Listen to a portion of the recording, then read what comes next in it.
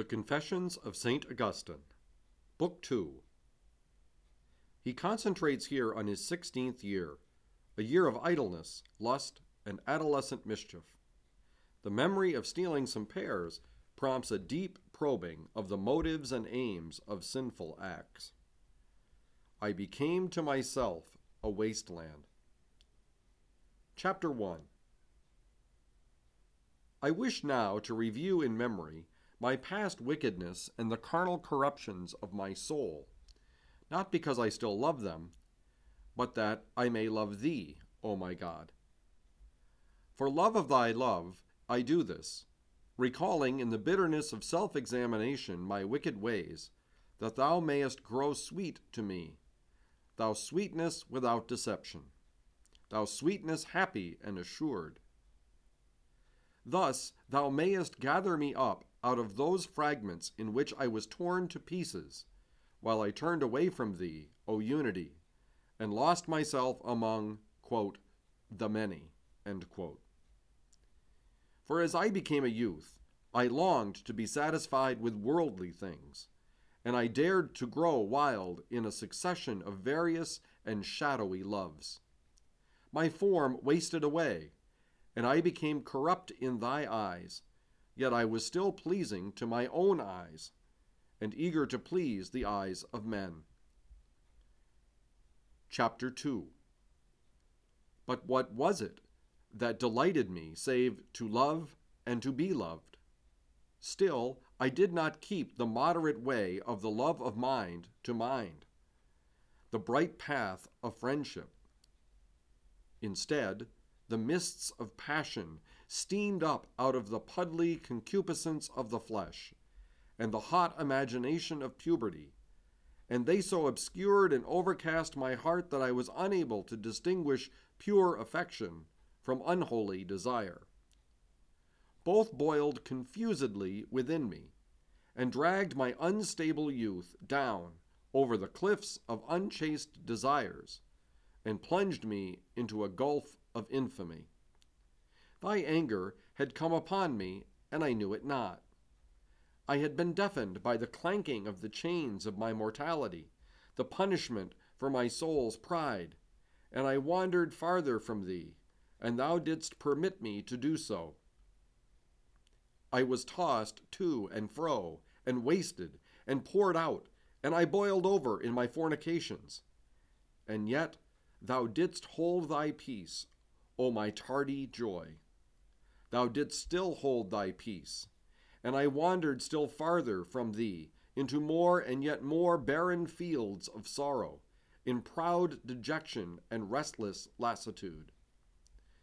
If only there had been someone to regulate my disorder, and turn to my profit the fleeting beauties of the things around me, and to fix a bound to their sweetness, so that the tides of my youth might have spent themselves upon the shore of marriage. Then they might have been tranquilized and satisfied with having children, as Thy law prescribes. O Lord, O Thou who dost form the offspring of our death, and art able also with a tender hand to blunt the thorns which were excluded from Thy paradise. For Thy omnipotence is not far from us, even when we are far from Thee. Now, on the other hand, I might have given more vigilant heed to the voice from the clouds. Quote, Nevertheless, such shall have trouble in the flesh, but I spare you, end quote. And, quote, It is good for a man not to touch a woman, end quote.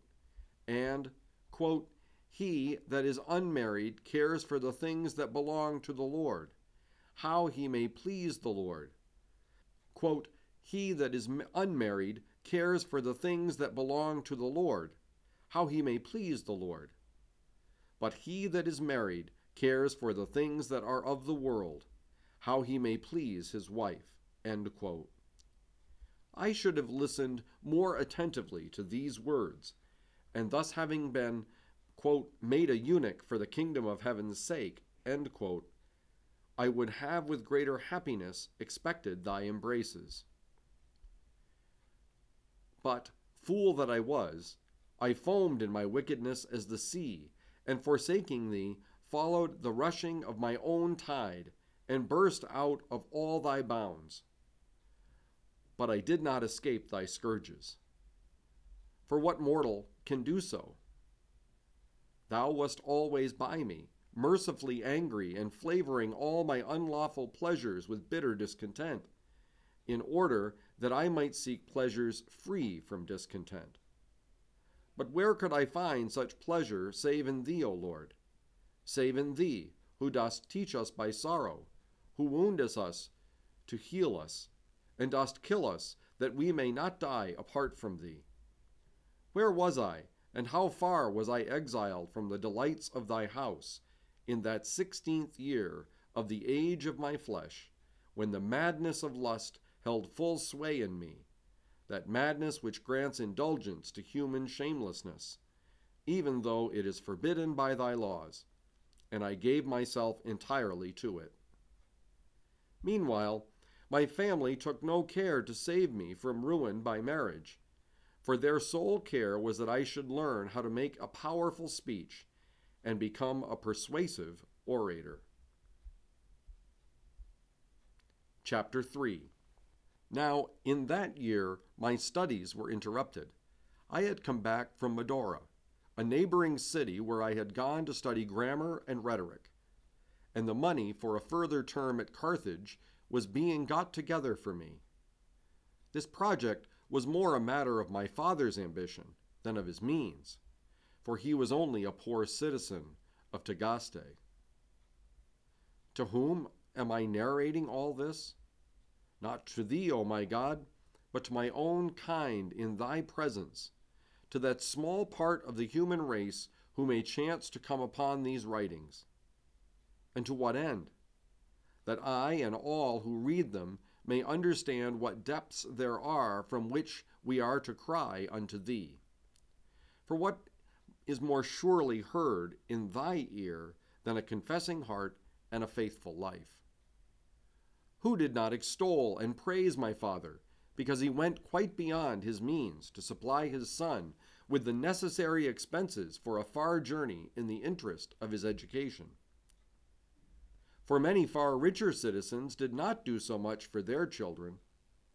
Still, this same father troubled himself not at all as to how I was progressing toward thee, nor how chaste I was, just so long as I was skillful in speaking. No matter how barren I was to thy tillage, O God, who art the one true and good Lord of my heart, which is thy field. During that 16th year of my age, I lived with my parents, having a holiday from school for a time. This idleness imposed upon me by my parents' straitened finances. The thorn bushes of lust grew rank about my head, and there was no hand to root them out.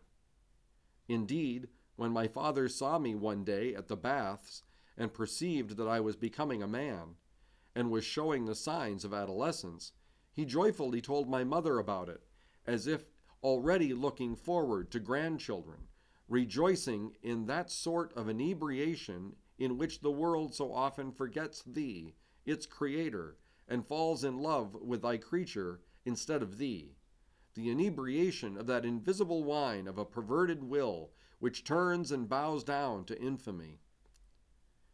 But in my mother's breast thou hast already begun to build thy temple and the foundation of the holy habitation, whereas my father was only a catechumen, and that but recently. She was therefore startled with a holy fear and trembling. For though I had not yet been baptized, she feared those crooked ways in which they walk who turn their backs to thee and not their faces. Woe is me!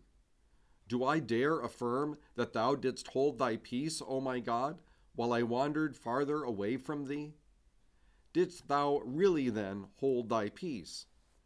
Then whose words were they, but thine which by my mother, thy faithful handmaid, thou didst pour into my eyes? None of them, however, sank into my heart to make me do anything. She deplored, and, as I remember, warned me privately with great solicitude, quote, not to commit fornication, but above all things never to defile another man's wife. These appeared to me but womanish counsels, which I would have blushed to obey. Yet they were from thee, and I knew it not. I thought that thou wast silent, and that it was only she who spoke. Yet it was through her that thou didst keep silence toward me, and in rejecting her counsel I was rejecting thee, I, her son, quote, the son of thy handmaid, thy servant, end quote. But I did not realize this, and rushed on headlong with such blindness that, among my friends, I was ashamed to be less shameful than they, when I heard them boasting of their disgraceful exploits. Yes, and glorying all the more the worse their baseness was. What is worse, I took pleasure in such exploits, not for the pleasure's sake only, but mostly for praise. What is worthy of vituperation except vice itself? Yet I made myself out worse than I was, in order that I might not go lacking for praise. And when in anything I had not sinned as the worst ones in the group, I would still say that I had done what I had not done, in order not to appear contemptible, because I was more innocent than they, and not to drop in their esteem, because I was more chaste. Behold, with what companions I walked the streets of Babylon. I rolled in its mire and lolled about on it, as if on a bed of spices and precious ointments. And drawing me closely to the very center of that city, my invisible enemy trod me down and seduced me, for I was easy to seduce. My mother had already fled out of the midst of Babylon, and was progressing, albeit slowly, toward its outskirts. For in counseling me to chastity, she did not bear in mind what her husband had told her about me.